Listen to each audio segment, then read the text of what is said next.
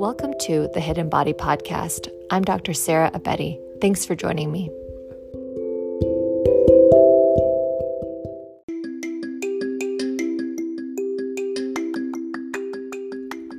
Today, my guest is Dr. Keira Barr. She's a dual board-certified dermatologist and dermatopathologist, a global speaker, and an internationally best-selling author and educator. Dr. Barr has over 20 years of experience practicing dermatology. Let's welcome her. You're a board-certified dermatologist, and I love your approach to medicine because for me, it just feels very intuitive. And you speak a lot about how your skin isn't sabotaging you, but it's in fact giving you clues that something isn't right in your body. And it's funny because I feel like when I speak to doctors that have somehow kind of shifted their perspective in medicine and healing to maybe more interconnected whole body root cause approach, I find that it always starts with themselves. Is there any story behind this evolution? Oh, yes. Of course there is, because when shit hits the fan, then your mess becomes your mission.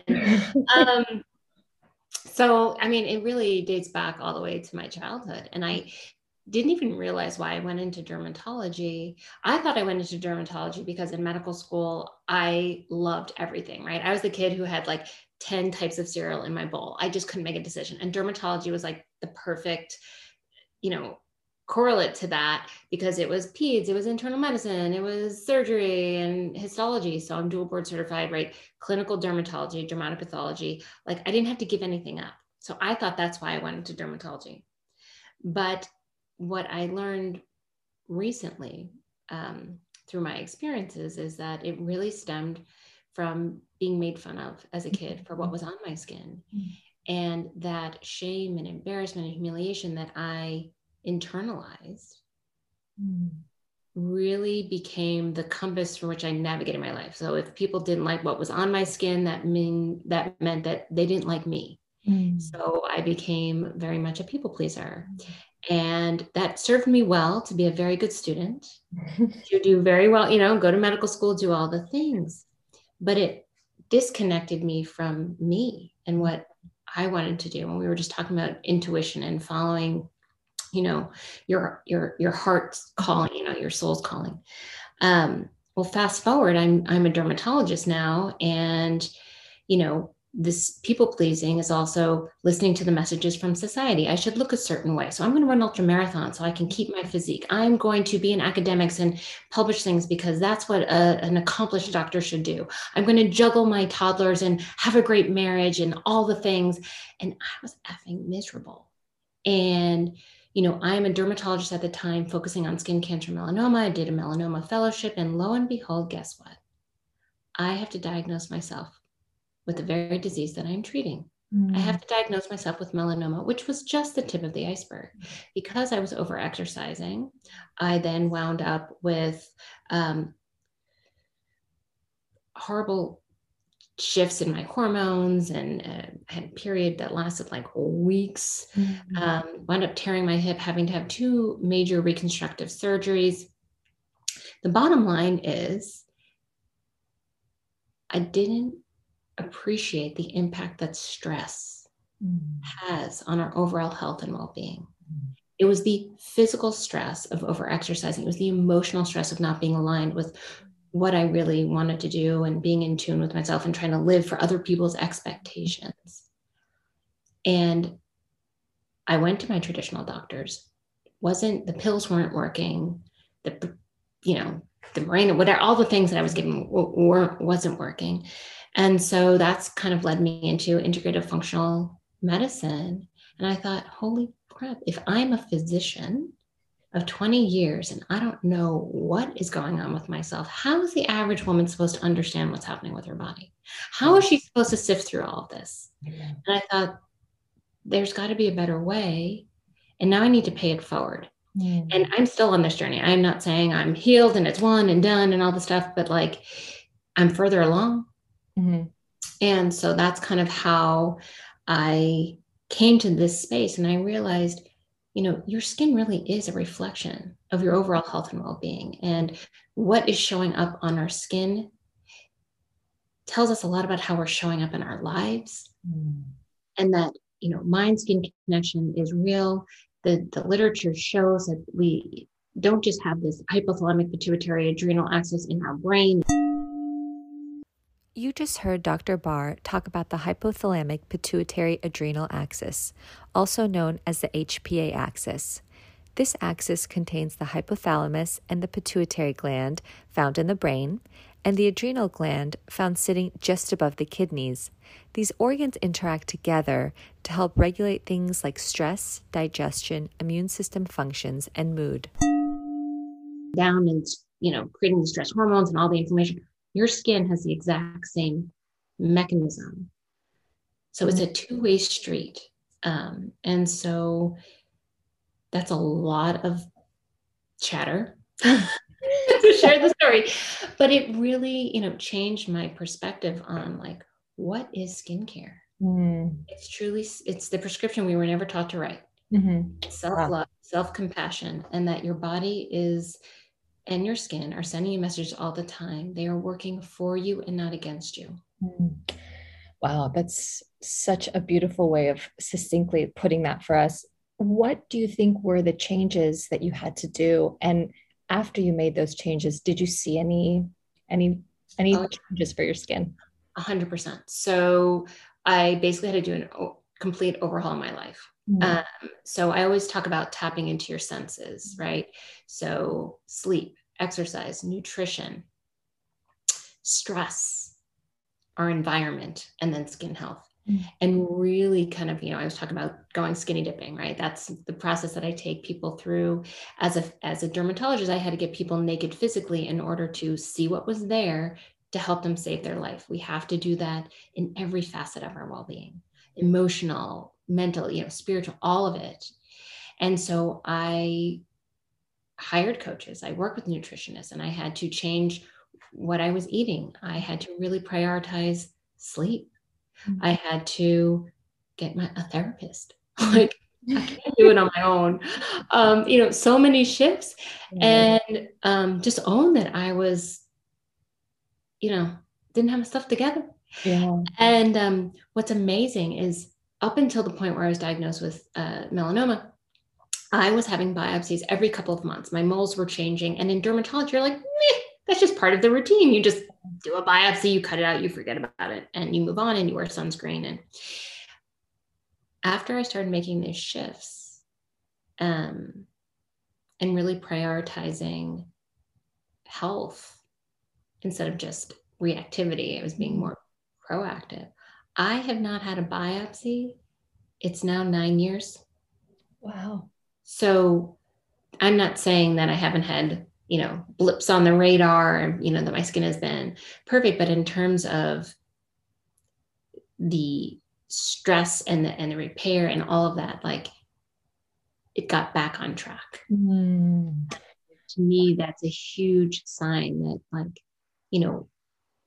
when skin cancer occurs, it's oxidative stress, it's DNA damage showing up on the surface, but it's an indication of inflammation in the body and all these things. So to me, the fact that I have not had to have a biopsy since that time because of all these shifts, it's really a clear message that when we change our lifestyle, so many, we benefit in so many ways. Wow. Okay, you said a lot of really amazing things there. Let's unpack them. You talked about sleep, and I think, in medical residency, it's hilarious to me that training, we work 28 hours straight, and I think back in the day, even longer, I think they're like 40. You just worked until the work was done.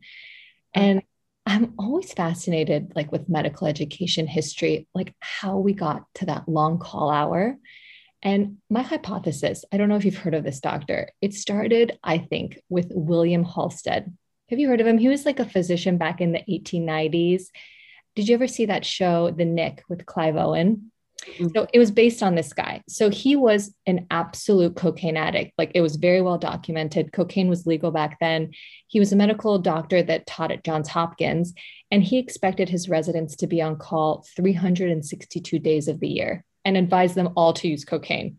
And I just feel like, is that where the expectation came from? Like, why would you want, you know, like your healer to be so out of touch with his or own self-care? But yeah, can you tell us a little bit more about why you feel like sleep is so important? Oh my gosh. Um, so many reasons. So when people, and I'll just put it out there, like I do not run a traditional derm practice. And in fact, I really support right now midlife women, menopause women making that transition. We do focus on lifestyle, but there's so much more than that. But sleep, they come to me thinking they want to look better, the wrinkles, sleep is the best skincare.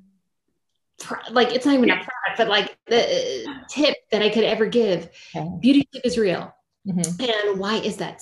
Because sleep is when our body rejuvenates, regenerates, and repairs itself. Mm-hmm. And it's the time when we generate melatonin. Melatonin is one of the most potent antioxidants our body can produce. Mm-hmm. It affects our hair follicles. So for hair growth and, repairing DNA, it also helps generate other antioxidants like superoxide, and glutathione. You just heard Dr. Barr mention superoxide dismutase and glutathione. These are two powerful antioxidants that can prevent or slow damage to cells caused by free radicals, which are also known as oxidants. And like just helping the body repair. So for so many, and it helps like your circadian rhythm. Ideally, we want our stress hormone cortisol to go down at night and up in the morning. So we're up and ready to go. Melatonin rises at night, goes down in the morning. When we are not getting quality sleep, when we are not sleeping enough, that balance shifts. And when our stress hormone is elevated, cortisol, it creates a domino effect for all our other hormone production. Our body is going to, when it's, that wired, tired, fight or flight response all the time, all our other hormones take a back seat because the building block for all hormones is cholesterol. They're, like looking at the, in my mind, in the pathways, but like everything gets disrupted. So sleep is kind of like the epic reset button for your body. And it's really good for your skin. I had no idea that melatonin was as amazing as it was until I learned about it from you. Not to be confused with melanin, which is the pigment that is responsible for our beautiful skin color. But yeah, it protects epidermal cells against cell death, and it like stimulates the growth of fibroblasts that produce collagen, elastin. Growth hormone is at its peak. It protects from like UV radiation. I had no idea. It protects DNA, and I think you had mentioned like in your book that there was, oh, by the way, the Skin Whisperer, which I recommend to everybody. There's a lot of research on melatonin and skin cancer. I know it's a new, but yeah, can you tell us about that? Yeah, so it's fascinating. So you'll even see in over-the-counter products more skincare lines are incorporating melatonin as well because of its reparative and rejuvenative qualities. And so in skin cancer prevention, as well as adjuvant therapy, especially for melanoma, they're using melatonin. They're using it in other cancers as well. But yeah, so we can't underestimate the power of sleep. And I think as physicians, managing our stress and getting sleep have always been on the back burner. Yeah. It has not been prioritized. Like, there's always so much to do. Our to-do list is forever long. Or you look like you're a slacker, or you're weak, or you're not doing your job if you take rest, if you take a day off. Like I remember when I was in residency, you showed up unless you were in a car accident or you were on scheduled vacation. Like God forbid, you have a personal emergency or whatever. And it was never offered in our training that we should sleep or attend to our self-care. And that's unfortunate. No, I agree with you. This needs to slowly change. Your background is with hormones, especially you focus more with perimenopause, menopause, and you emphasize the relationship between our hormones and our skin health and how, I mean, you've gone through extensively in the book about all the different types of hormones and how it's important for skin health, but estrogen being very important for collagen production. Didn't know there's 28 different types of collagen, estrogen for hair growth, and that the skin has the capability to make hormones. Can you very briefly explain to us kind of what hormones are, but then what do you mean that the skin can receive, but also more importantly, produce hormones? Yeah, so hormones essentially are chemical messengers that produce different functions, right? They send signals throughout our body, and there's many different hormones. So I think when we think about hormones in particular, we think about the sex hormones: estrogen, progesterone, DHEA, testosterone. But cortisol is also a hormone. Vitamin D is a hormone. Insulin, melatonin. So we've got lots of different thyroid hormone, lots of different hormones. And what has been found, I mentioned it a little bit earlier, the hypothalamic pituitary adrenal axis, right? Signals from your hypothalamus get sent to ultimately your adrenals to produce cortisol, your primary stress hormone, when we perceive that we are being threatened. It's been found that the skin has an HPA axis, so the skin can actually produce cortisol. It also has a sympathetic adrenal medullary axis that produces epinephrine and norepinephrine. So your skin has receptors for the centrally created hormones, and it also generates some hormones. So it is a target and also a creator of hormones. Skin is also capable of producing estrogen and some of your other sex hormones. So the skin is an amazing organ. Mm.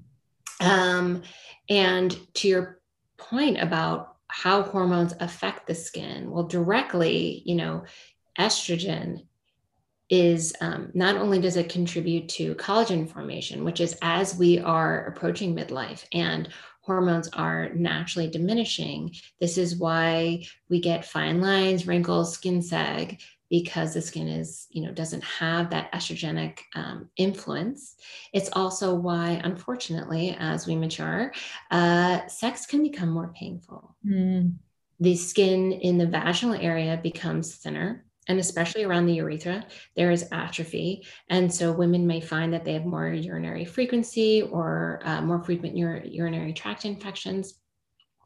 And estrogen also plays a role in production of hyaluronic acid. So, the collagen and the hyaluronic acid giving us this youthful appearance as those hormones start to diminish in midlife. That's also why sex can become more painful, because we don't have that hydration and the moisture on our face. Fine lines, wrinkles, skin sag. We might also find that our skin becomes a little bit more irritated, a little more sensitive, a little bit more flaky. Estrogen also plays a significant role in gut health and the estrobolome, and helping to create balance in the gut microbiome. And we know that there's a significant gut-skin connection. So an exacerbation of eczema or psoriasis or even acne, it's all correlated. It's all correlated. So it's very complex, and it's so cool and interesting. But the bottom line is what we see affects how we feel. What we feel affects what we see. So this top-down creation of hormones affects the skin. The skin is, perceives that, but also can generate hormones itself that can send signals back up to your brain. And it's this two-way communication. So it is not your imagination that when you are stressed or run down, that you're breaking out more, or your eczema is flowing. This is a very real phenomenon. And that is why just putting on some topical steroids or biologics or Accutane may not always resolve the issue, because there's more to the story than just treating the surface. Totally. That's so interesting.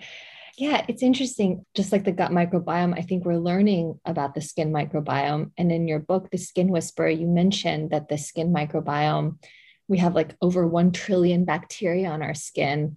And that microbiome keeps our skin plump, firm, supports wound healing.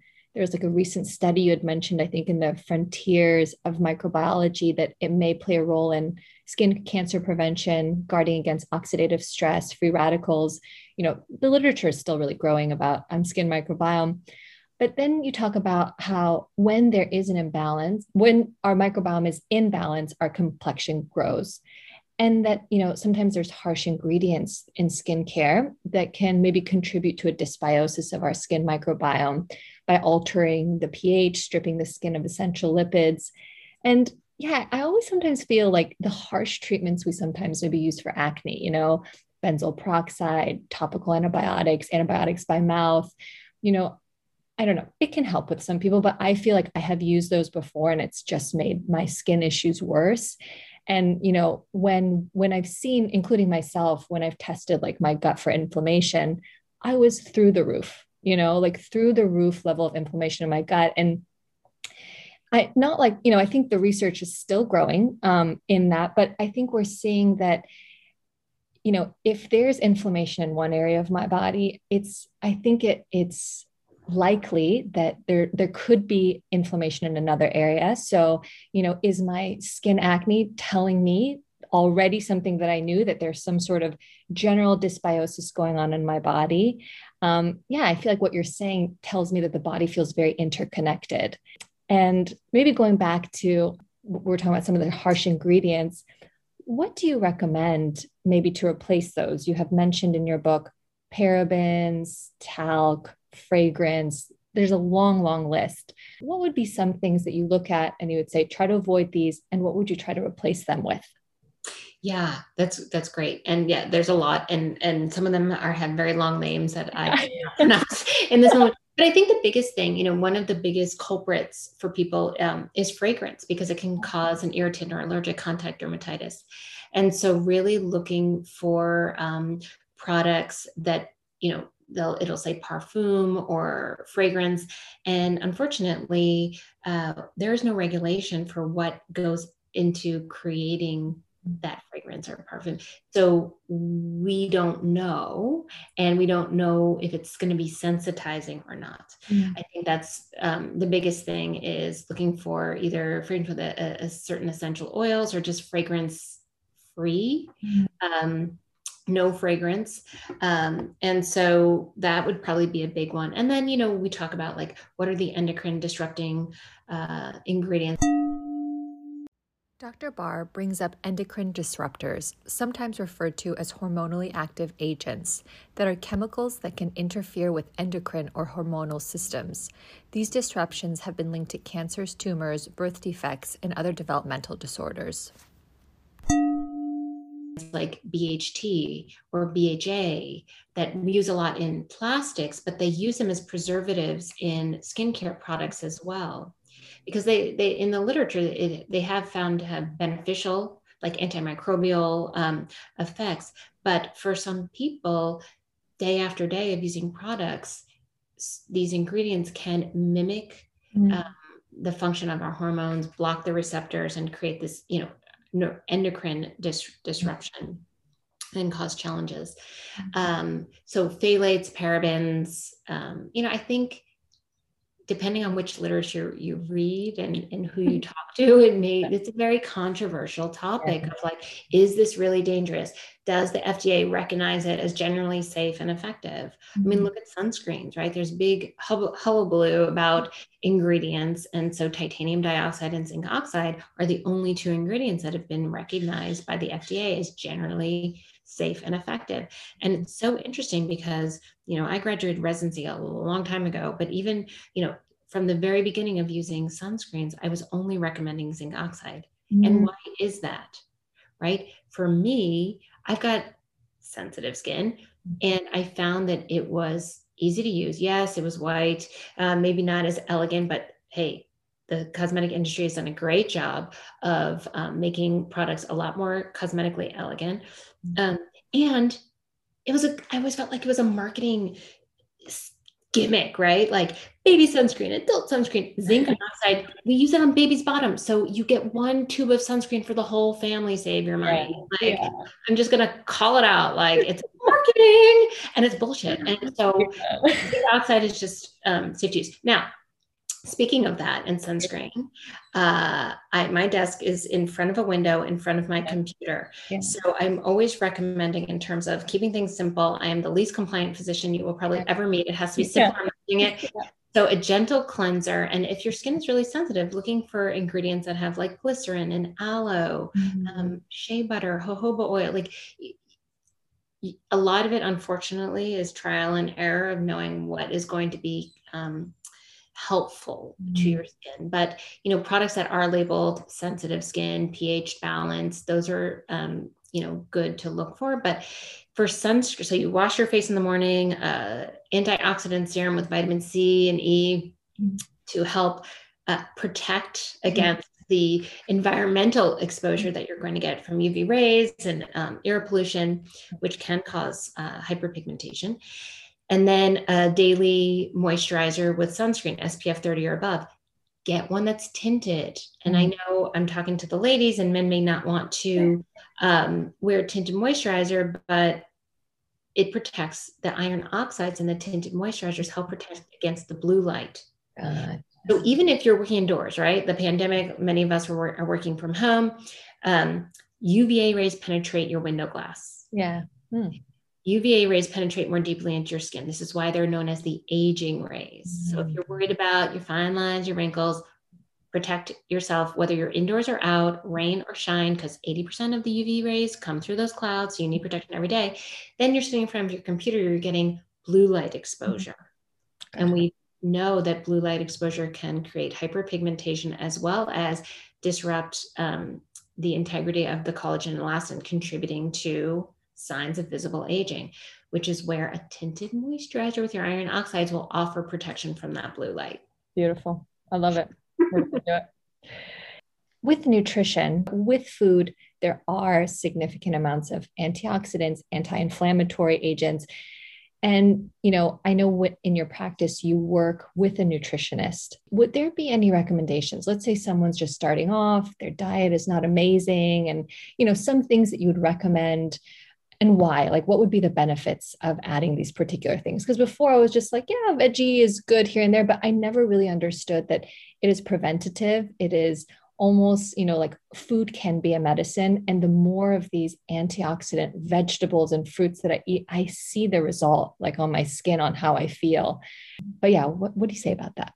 I love it. And, you know, I you know, I've taken functional nutrition courses and stuff like that, but I know that is not my wheelhouse. And so I think, like with everything, collaboration is the key to our success professionally as well as personally. And so, yeah, I have collaborated with a functional nutritionist to help me support the women that I serve.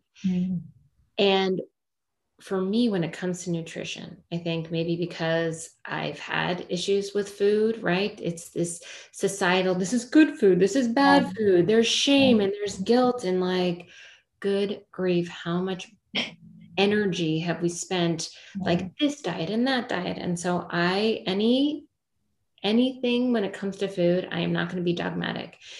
There's not good, there's not bad. I'm not going to shame anyone for eating anything. All that I suggest and offer is like, how do you want to feel? How do you want to feel an hour from now or tomorrow morning? And what are you going to eat to make you feel the way you want to feel? So if you want to feel energetic, then there are going to be certain food choices that you are going to make and some that you're going to forego. Like the bag of Doritos with the, I don't know, blue, whatever colors are in it, whatever preservatives are in it that I can't even pronounce, may not accomplish that goal, because if you can't pronounce it and you can't produce it naturally, like pull it out of the ground or off a tree, like your body doesn't necessarily know what to do with it either. So eat for how you want to feel. And there are, you know, pleasure foods, power food, like there's room for all of it. Mm-hmm. And I always offer, listen, wine, chocolate, my favorite prescription for food to offer, right? The resveratrol in the grape skin, the polyphenols in the dark chocolate, but upgrade your options. Like if you can get organically sourced, if you can get biodynamically grown wine, like give yourself an upgrade, you deserve it. But enjoy all of it. And in terms of like protective foods, obviously the party line is, whole foods, plant powered diet, all for that. I can tell you that it wasn't just what I'm eating, right? If we're going to be honest, like we're talking about not following your intuition, not always doing my self-care. And that really plays out in gut because I swallow my feelings and but we're just going to lay it all on the table. I will never be dogmatic about you need to eat this, you need to eat that. Like listen to your body. Pay attention. This is what it's like the combination of like mindful eating and intuitive eating. It's like intuitive eating. Pay attention to how it makes you feel, what your body's asking you for, craving, and start there. But yes, there are certain fruits, veggies, and spices like rosemary or, turmeric and parsley that are anti-inflammatory, anti-carcinogenic. Tomatoes and the lycopene has been studied for skin cancer prevention. Coffee, the roasting process has been shown to generate niacin, vitamin B3, which is anti-inflammatory. And the caffeine itself has been shown to be beneficial in skin cancer. So there's a lot of literature and there are a lot of foods that offer a lot of benefits. But we are each unique individuals who are dealing with all sorts of different environmental inputs that can make even the healthiest of foods not agree with us. So you have to tune into what's happening with you. Very beautifully said. Yeah, I think back in the day, because I thought it was healthy, I just like ate a low fat diet, a lot of like skim milk and low fat yogurt but I think my body was telling me with various clues on my skin that this was not working, and I wish I had that intuition or I knew about your work earlier and I would have started listening to it a little bit more. But yeah, I think my body was kind of giving me those clues. And as soon as I cut out some of those things, because I think now we're seeing the literature with low fat diet, half a decade ago, it might not have been the strongest, research that we had. And that's what we based a lot of our kind of nutritional advice on. But I completely agree with you, is listening to your body. You're right. It's telling you so much. It is. And just to touch on the low fat, I mean, why do we need fat? And the healthy fats, right? Yeah, exactly. The omega-3 fatty acids. And because our hormones are first of all, our brain is, that's very fat. And our hormones, we need cholesterol, the backbone of all our hormones. Yeah. So statins and low cholesterol diets, like not necessarily doing us a service overall. And dairy, 100%. So skim milk, more sugar in it than fat, right? Well, sugar is inflammatory for your skin. And dairy in some people can stimulate your organs. It can increase IGF-1, insulin growth factor 1, which we know contributes to inflammation, stimulating your oil glands and contribute to acne formation. So yes, well, we used to think that diet didn't matter for your skin, but it does. And it may affect people in different ways. So yes, paying attention. Your skin, honestly, I always like to say your skin will be your greatest cheerleader. When you're eating well, moving well, sleeping well, spending time with people who lift you up. Yes, we may have to delete people from our lives, as challenging as that may be.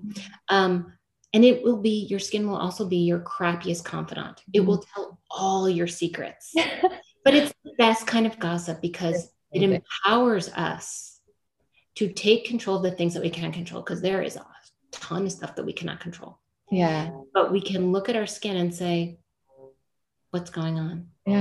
Like I'm breaking out. And most of us, when we look in the mirror, we're like, are you kidding me? I've got a big date. I've got a big event. I'm breaking out. This is awful. My skin is sabotaging me. I have to go to Sephora and get cover up. And in the moment, you might need to go get cover up. And Cover FX, I have no affiliation, but it's great under eye concealer. But it also opens up opportunity for you to have a little self-reflection, be like, all right, girl, like what's going on? Yeah. And you say something so beautifully. You say you want to hear the whisper, not the shout. What do you mean by that? I love that you say it, but I love when you explain what that means to you. So that's the whole reason why the book is called The Skin Whisper. So for me, the whispers were every couple of months, moles were changing and growing, and I need biopsies. And I was just like not paying attention because in my specialty, that is just what we did. I wasn't picking up on the signs like, oh, there's oxidative damage. Oh, there's DNA damage. Oh, you're stressing your body beyond its capacity. And it's telling you in this way.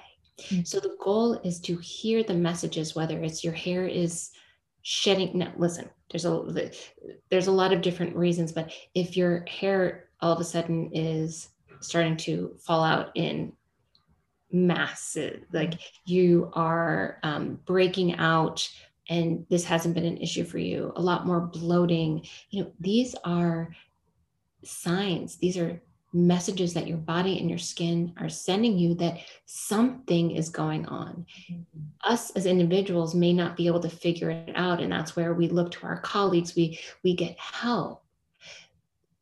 And you want to pick up and be so paying attention, because those little whispers do culminate into something bigger. For me, it was skin cancer and my hormones being so out of whack that I ultimately wound up with a hysterectomy, which another reason why I became so passionate about helping menopausal and midlife women. I did not know that, number one, in my late 30s, that I was in perimenopause. Two, exacerbated by the stress, which, shut down my HPG access. So, and if my doctor had said, hey, girlfriend, all this bleeding, all this challenges that you're having, maybe a little progesterone would have been helpful. Oh, and you need to get your stress in check. Like you need to go to a therapist. I would have been like, oh, wow. Thank you. That's a little bit hard to hear. But wow, I might have saved myself a surgery. Plus genetics, like, I just learned so much stuff, but like stuff like that, if we can just tune into like, something's a little out of balance. I'm not sure what it is, but I'm open to paying attention. Yeah. So let's say, I know they'd have to come to you or someone similar in your practice, but someone that is reaching perimenopause or menopause, how do you kind of approach those patients? What can they do? Yeah, well, it really depends. It really depends on where they are in their life, what's happening. The definition of menopause is 12 months without a cycle. So, and there are reasons why women may lose their period. Again, tapping into our senses. Are you sleeping? Are you, what's happening in your environment? What are you using, on your body, in your body, nutrition, all that. There are many reasons why a woman's cycle may be out of whack. And that is definitely, I would refer her on to a colleague to discover, help uncover that. But for me, my role, I feel like, is to be a guide and an educator. And it's that idea of supporting them through self-inquiry, like really looking at what's happening in their life. And if they are, listen, the average age of menopause is 51. Perimenopause can last anywhere from 4 to 10 years. So starting in some women in their mid 30s are in the perimenopausal phase. And a lot of the symptoms that may be occurring, like hot flashes, night sweats, brain fog, a lot of these can be alleviated with lifestyle shifts. So we always start there. I don't ever just be like, oh, you're having hot flashes, here's some estrogen. Like that is not where we start. And some women may not want hormones. And I've actually taken a step back from prescribing, because I really have found that despite prescribing bioidentical hormones. Women were struggling with anxiety and sleep. And I found that when we could have a conversation, really kind of peel back those layers, right? Go skinny dipping and like really take a deeper dive into what's happening in your life. Let's breathe together. Let's teach you some mind body practices. Like, they were sleeping, they were feeling better. And so hormones is one piece, supplemental hormones is one piece of that puzzle. And even, and there's so much misinformation there too, right? Women who've had a history of breast cancer or family history of breast cancer, they don't think that they can have hormones. That is not true. You have to take every woman on a case-by-case basis. But that Women's Health Initiative study did a whole bunch of damage in the medical space, because physicians can be afraid to prescribe, and women are afraid to take the hormones, even though they would benefit from them. So the place I would start is not by giving the hormones, but offering education about what their options might be. But for me, it's really, let's look at your lifestyle, but more importantly, let's help you manage your mind and your stress and add a little bit more pleasure and joy into your life. Yeah. Because I think for most of us women, and especially physicians, like, the pleasure plan is definitely at the bottom of the list. Yeah, you have a beautiful chapter in your book that discusses stress, and more importantly, stress perception. And you talk about, I think it was Dr. Stokes and Pillsbury, that back in the 1930s, they were already talking about this intimate relationship between our gut, our skin, and our brain. And can you tell us a little bit about exactly how you would, kind of teach these patients that come to you about stress, and also why you highlight that it's actually our perception of stress and not just the word stress alone, and maybe what we can do about it? Yeah, I think this is such an important concept because stress is a part of our life. And we need some stressors. I mean, you look to nature, the sunlight is a stressor, and the plants grow towards the sun, right? Like, we need some level of stress to help us get things done, to keep us out of harm's way. And the problem isn't stress in and of itself, it's our response to it.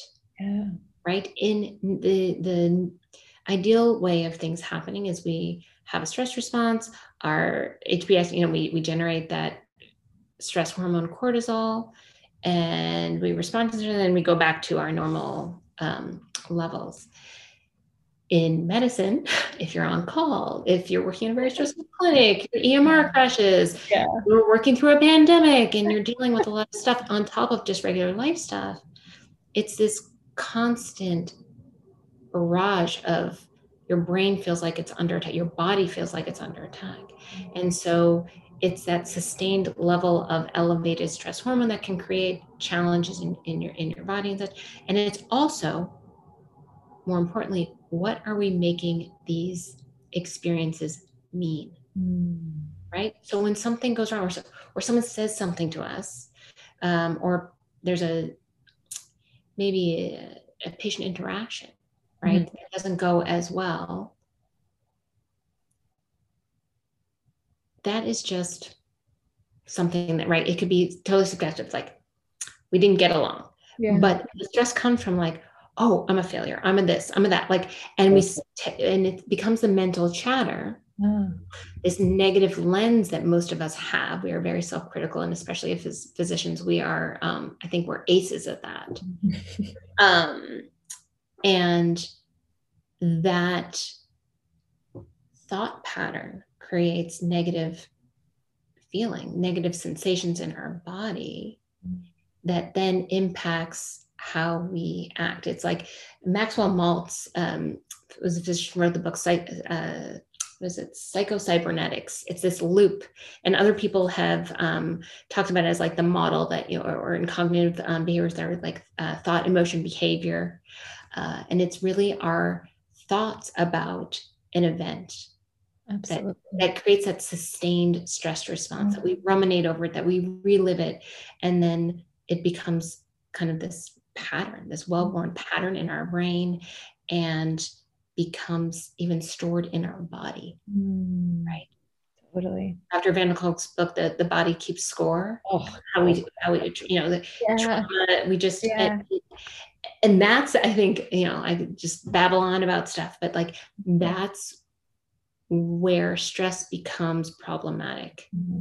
It's not stress in and of itself. It's what we make these experiences and these events mean for us and internalize. And then our body is constantly feeling like it's under attack and our stress response is always on high. And that's what creates the ongoing inflammation and challenges. So, when I work with women in particular, it's really meeting them where they are. Not everyone is ready to do the deep dive, but even just simply breathing together is so powerful, right? It's when you're stressed and overwhelmed. If you told me I need to do yoga, I need to journal, I need to meditate, I'd be like, you can just step off right now because that is not happening.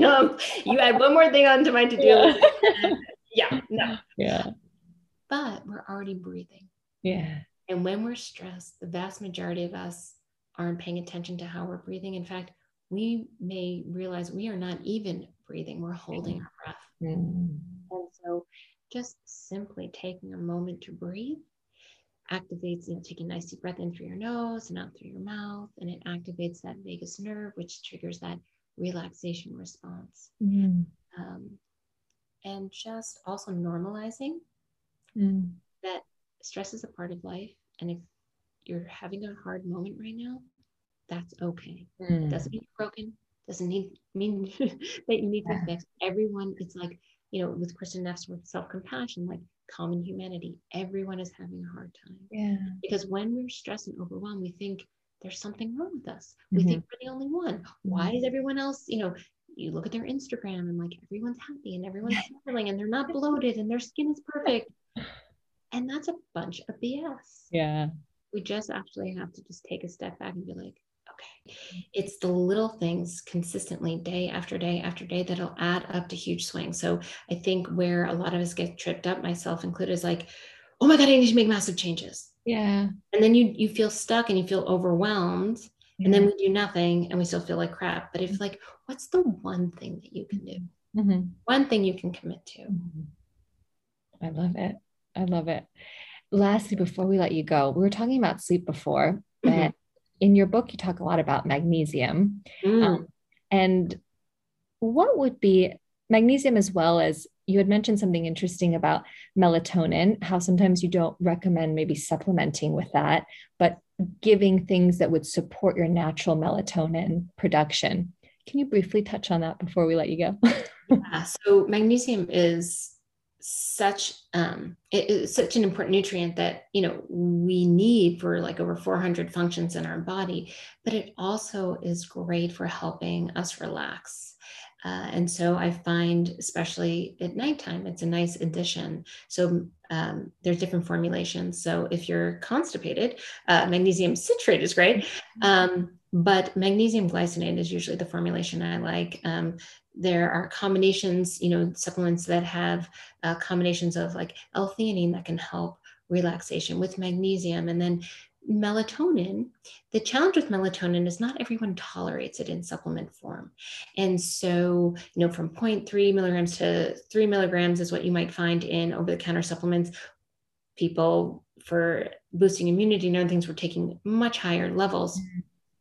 But some people find that even at small doses, they wake up feeling groggy. They wake up feeling, or they have these crazy, vivid dreams. And so melatonin doesn't work for them. And so helping to regulate that stress response, right? To help manage that natural curve that we want for cortisol to go down at night and elevate in the morning. So using adaptogenic herbs like ashwagandha, magnolia, lemon balm, other herbs that help your stress response help regulate itself.